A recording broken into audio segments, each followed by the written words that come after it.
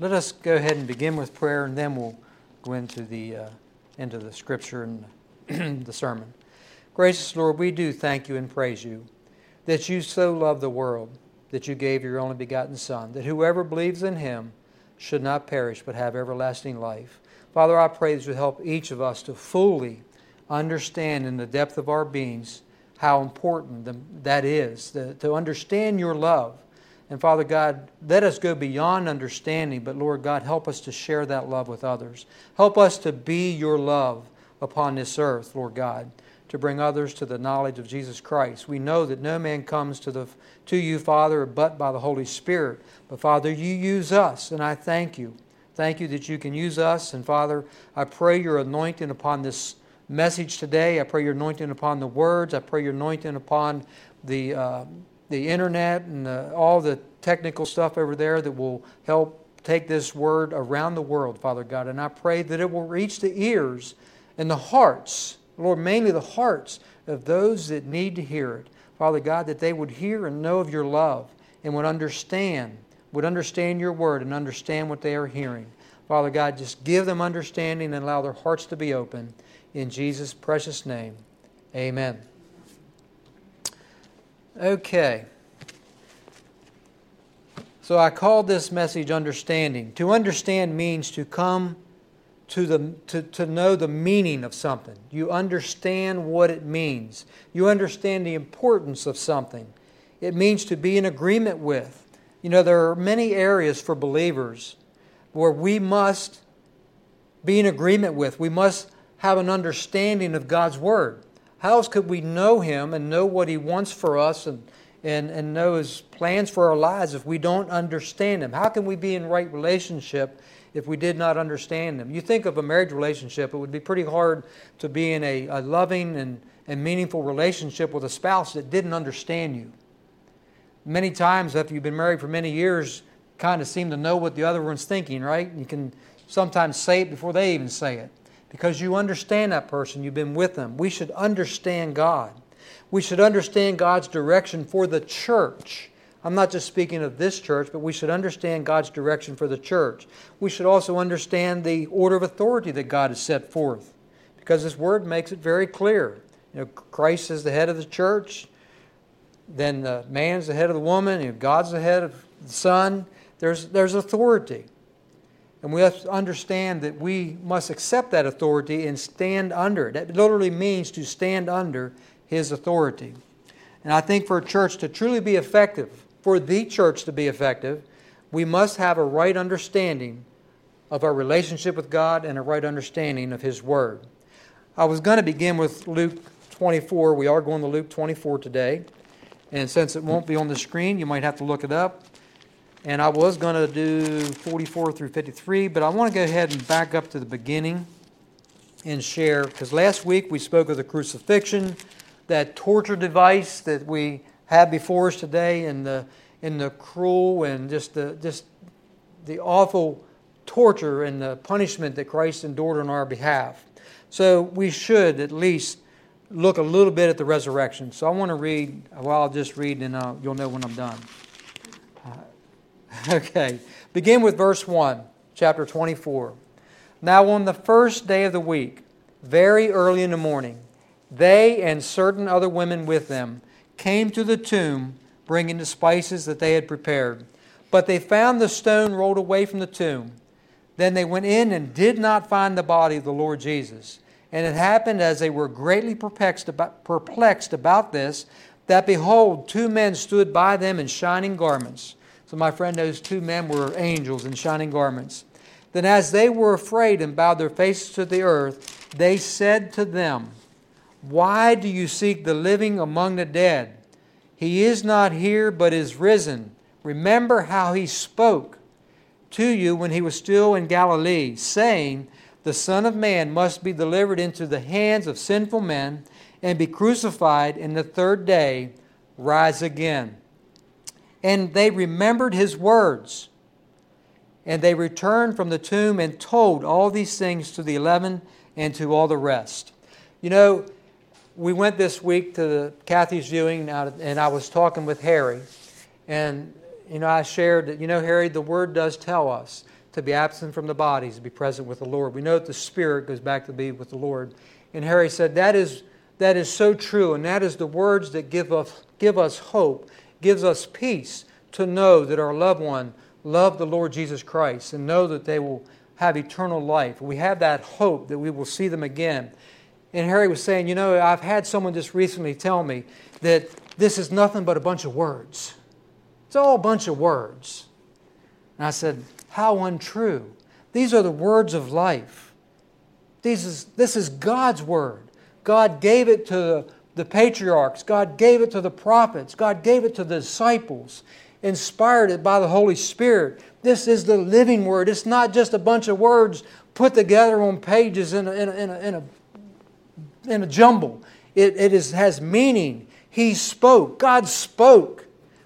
In the earth, light came forth. He spoke and the trees began. He spoke things into existence. It's not just words. God's Word is powerful and it is mighty. It says He spoke to you when He's at Galilee, saying, so He said, He spoke, saying, the Son of Man must be delivered. And then they remembered His words. Friends, His words are important. These words are important. Understanding is important. It's so important that we understand His words. So now Luke 24, 44 through 53. Then He said to them, these are the words which I spoke to you while I was still with you. So this is after His resurrection. Of course, I just spoke of that resurrection, right? He is not here, He is risen. Hallelujah. Amen, right? Because He lives, we too can live. Amen? Okay. Then He said to them, these are the words which I spoke to you while I was still with you, that all things must be fulfilled which were written in the law of Moses and the prophets and the Psalms concerning me. And He opened their understanding that they might comprehend the Scriptures. Every time we open these words, we should pray, Lord, give me understanding. Give me understanding that I might comprehend what you have given me today. Okay? Then He said to them, thus it is written, and thus it was necessary for the Christ to suffer and to rise from the dead the third day, and that repentance and remission of sins should be preached in His name to all nations, beginning at Jerusalem. So here is Luke's version of the Great Commission, that the remission of sins, repentance, should be preached in His name to all nations. And you are witnesses of these things. Behold, I send the promise of my Father upon you, but tarry in the city of Jerusalem until you are endued with the power from on high. And when He had led them out as far as Bethany, He lifted up His hands and blessed them. Then it came to pass that while He blessed them, that He was parted from them and carried up into heaven.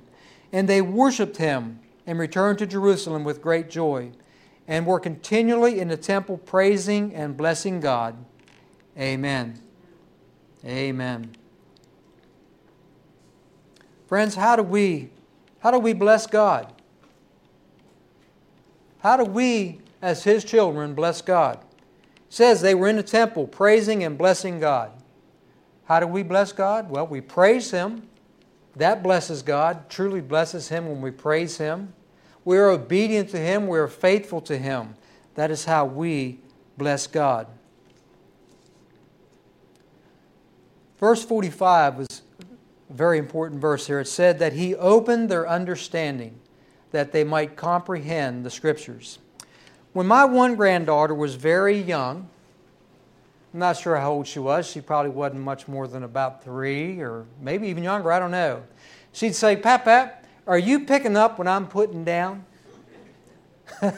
She's got a big smile on her face so you know which one it was. Are you picking up what I'm putting down? She's meaning, did you understand what I just told you? And sometimes it's like, no, I don't have any idea what you're talking about. Because, coming from the mouth of a 3-year-old or 2-year-old, I don't know. You picking up what I'm putting down? So my friends, are we picking up what the Lord has given us? Are we comprehending it? Are we understanding it? I hope that we are. I hope that we are. This passage was before the outpouring of the Holy Spirit. So Jesus miraculously opened their minds. He opened their minds to give them understanding. But if He has the ability to open one's mind, He can also block it. Can He not? John chapter 12. I'll give you time this morning since it's not going to be on the screen. John chapter 12, verse 37 through 42. So I'm happy to give pause here this morning since I didn't get the scripture to Rosanna. John chapter 12, beginning at verse 37. Okay. You found it? Okay. But although He had done so many signs before them, they did not believe Him, that the word of Isaiah the prophet might be fulfilled, which he spoke. Lord, who has believed our report, and to whom has the arm of the Lord been revealed? Therefore they could not believe, because Isaiah said again, He has blinded their eyes and hardened their hearts, lest they should see with their eyes, lest they should understand with their hearts, and turn, so that I should heal them. So let me repeat that. He has blinded their eyes and hardened their hearts, lest they should see with their eyes, and lest they should understand with their hearts, and turn, so that I should heal them. These things Isaiah said to them, said when he saw the glory and spoke of Him.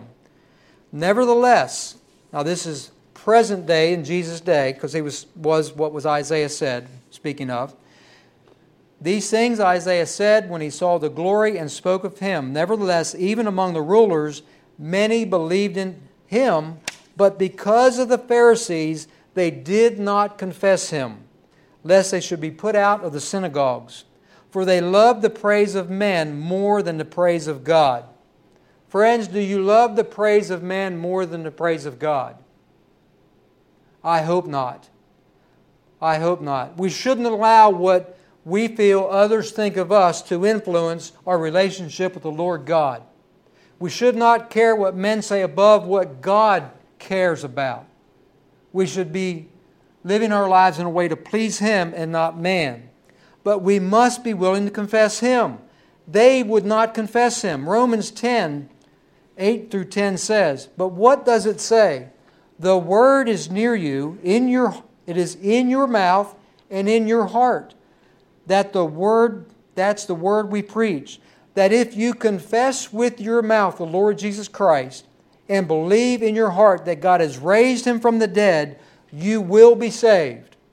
So if you confess with your mouth, believe in your heart, you will be saved. For with the heart one believes unto righteousness, and with the mouth confession is made unto salvation. Friends, we must confess with our mouth. We must confess the Lord Jesus Christ, that He's been raised from the dead, that God so loved the world that He allowed His Son to come. That is the hope that is within us.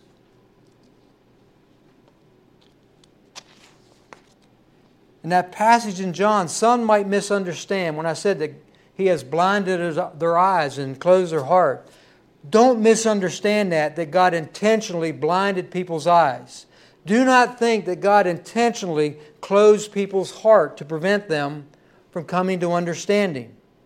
Because 1 Timothy 2, 3 and 4 says, for this is good and acceptable in the sight of God our Savior, who desires all men to be saved and come to the knowledge of the truth. It is God's desire that all men come to the knowledge of the truth. It is God's desire that all men would come to understanding, to have the understanding of His love, to the understanding of what He has done for us. It's His desire. It is not God's desire that any would perish, but come to that knowledge of Jesus Christ. The truth is that God knew that they spent their entire lives rejecting Him. This just confirms their stubbornness, confirms that they refused to understand. He allowed them to make their own choice. He allowed them to make their own choice. You know, today things are much the same. They are the same. God allows each and every one to make their own choice, whether or not they want to open their hearts to understanding. We get to choose. Do we want to understand God? Do we want to choose Him? Do we want to choose life?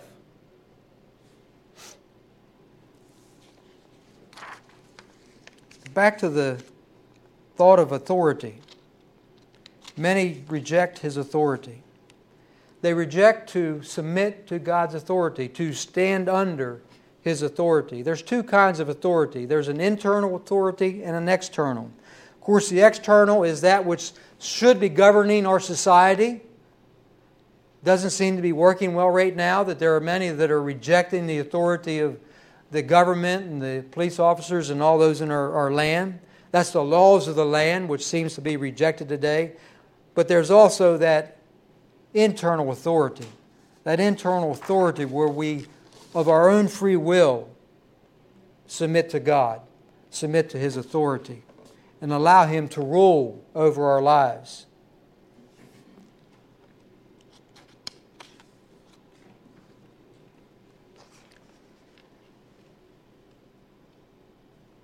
This morning we were talking about baptism. We talked about the crucifixion and what Christ has done. We talked about that last week. And God's love. You know, it's so amazing that He would be willing to take our sins upon Himself. And as we talked about baptism, and I shared this with Justin, that God actually took the sins, our sins, the sins of all those before us, ours, present day, those coming after us, and He placed them upon Jesus Christ. He took them. He took those sins, He took them to the grave, He died, and He rose from that grave. That is why all power and all authority has been given to Him, because He took our sins upon Himself. It's so important that we understand this. It's important that we understand this when we claim to be His followers. To understand that when He rose up out of that grave, He was completely without sin. So now He has all power and authority over it. So we as believers can say to Satan, "Get behind me. You have no power and no authority over me because I am His." I want to speak a little bit about baptism from Matthew 28, verse 16 through 20, because we're going to be having a couple baptisms here very soon. Matthew 28, 16 through 20. Then the 11 disciples went away into Galilee to the mountain which Jesus had appointed for them. When they saw Him, they worshipped Him, but some doubted. And Jesus came and spoke to them, saying, "All authority has been given to me in heaven and on earth." He says, Go therefore and make disciples of all nations, baptizing them in the name of the Father, the Son, and of the Holy Spirit, teaching them to observe all things that I have commanded you. And lo, I am with you always, even to the end of the age. Amen. Amen. So Jesus Christ Himself says, go and make disciples, baptizing them in the name of the Father, the Son, and the Holy Spirit. So as I shared with Justin, whenever we are baptized, just as Jesus Christ took our sins upon Himself, took them to the grave, buried them, then rose up out of that grave. When He rose up out of that grave, was He still sinful? No. Did you catch how I asked that? Was He still sinful? Because when Jesus took our sins, He became a sinful man. He lived a perfect life, but upon that cross, when He took our sins, He became a sinner. You're looking at me kind of funny, right? Hard to accept, hard to believe, but He did. Because God placed our sins upon Him. He became a sinner, died in our place. So they buried that sinner named Jesus. But when He rose up out of that grave on the first day of the week, He was righteous. He was completely without sin. So my friends, in baptism, yes, by faith we believe in Jesus Christ, that He took our sins, but that baptism is us being buried under that water. We are buried, that sinful man is buried. When we come up out of that water, just as Jesus was no more with sin, was without sin, was made perfect and holy, so are we. So are we. So in many ways, it's more than just a sign. Yes, it is an outward sign of that inward change, that our hearts have been changed, that I am a new man, a new woman, a new creation in Him. As we spoke of the commandments, because it really ties together when you're speaking of baptism. You shall not murder, you shall not steal, you shall not commit adultery, you shall not covet. So if I was a person that stole, that when I come up out of that water, I'm not going to steal anymore, am I? If I was a murderer and I was baptized and truly repented, when I come up out of that water, I'm not going to murder anymore, am I? Or I'm not going to commit adultery anymore if I was an adulterer. I am a new creation, a new man or a new woman in Jesus Christ. Just as when He come up out of that grave, a new, righteous, holy Savior of the world, we are a new, righteous son and daughter of the living God. Do you understand that? It is true. He said, make disciples, baptizing them. We are commanded to baptize. We can't just, yes, if someone dies and they're in the hospital in their last breath, they cry out to God and ask for forgiveness. They are forgiven. They'll receive it just like the thief on the cross that we spoke of last week. But friends, we should be baptized. We should be baptized. We should understand that. Disciples. Disciples will make disciples. That's a command of our Lord Jesus Christ. Go and make disciples. It's not an option. It's not a suggestion. Go and make disciples. It's a direct command from Jesus Christ. Yes, we can't change them, but He'll place those that the Holy Spirit's been working on in our paths that we can help guide them and make disciples of all nations.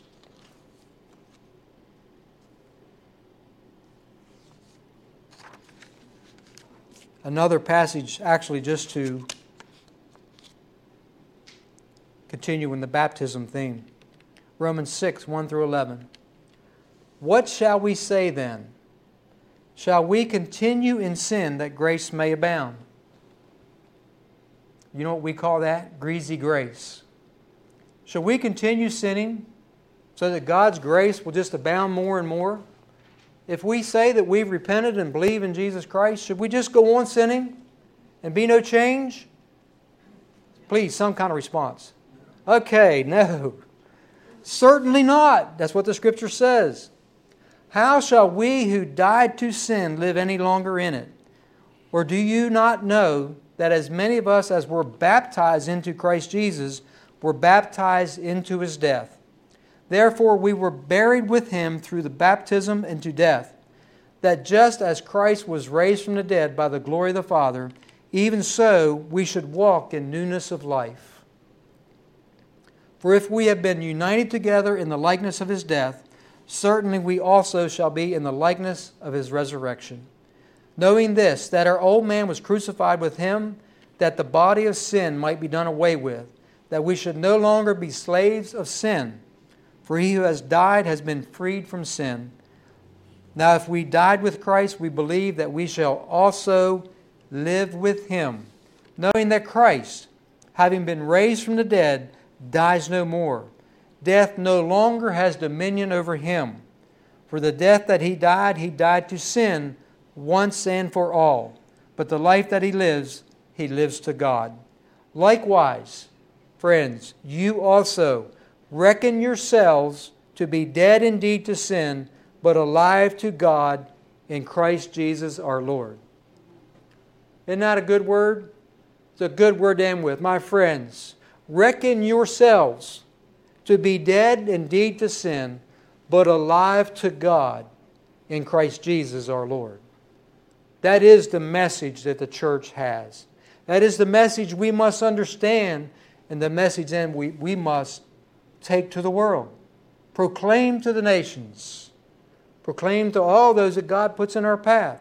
That is the hope that is within us. That we are alive to God in Christ Jesus our Lord. Amen.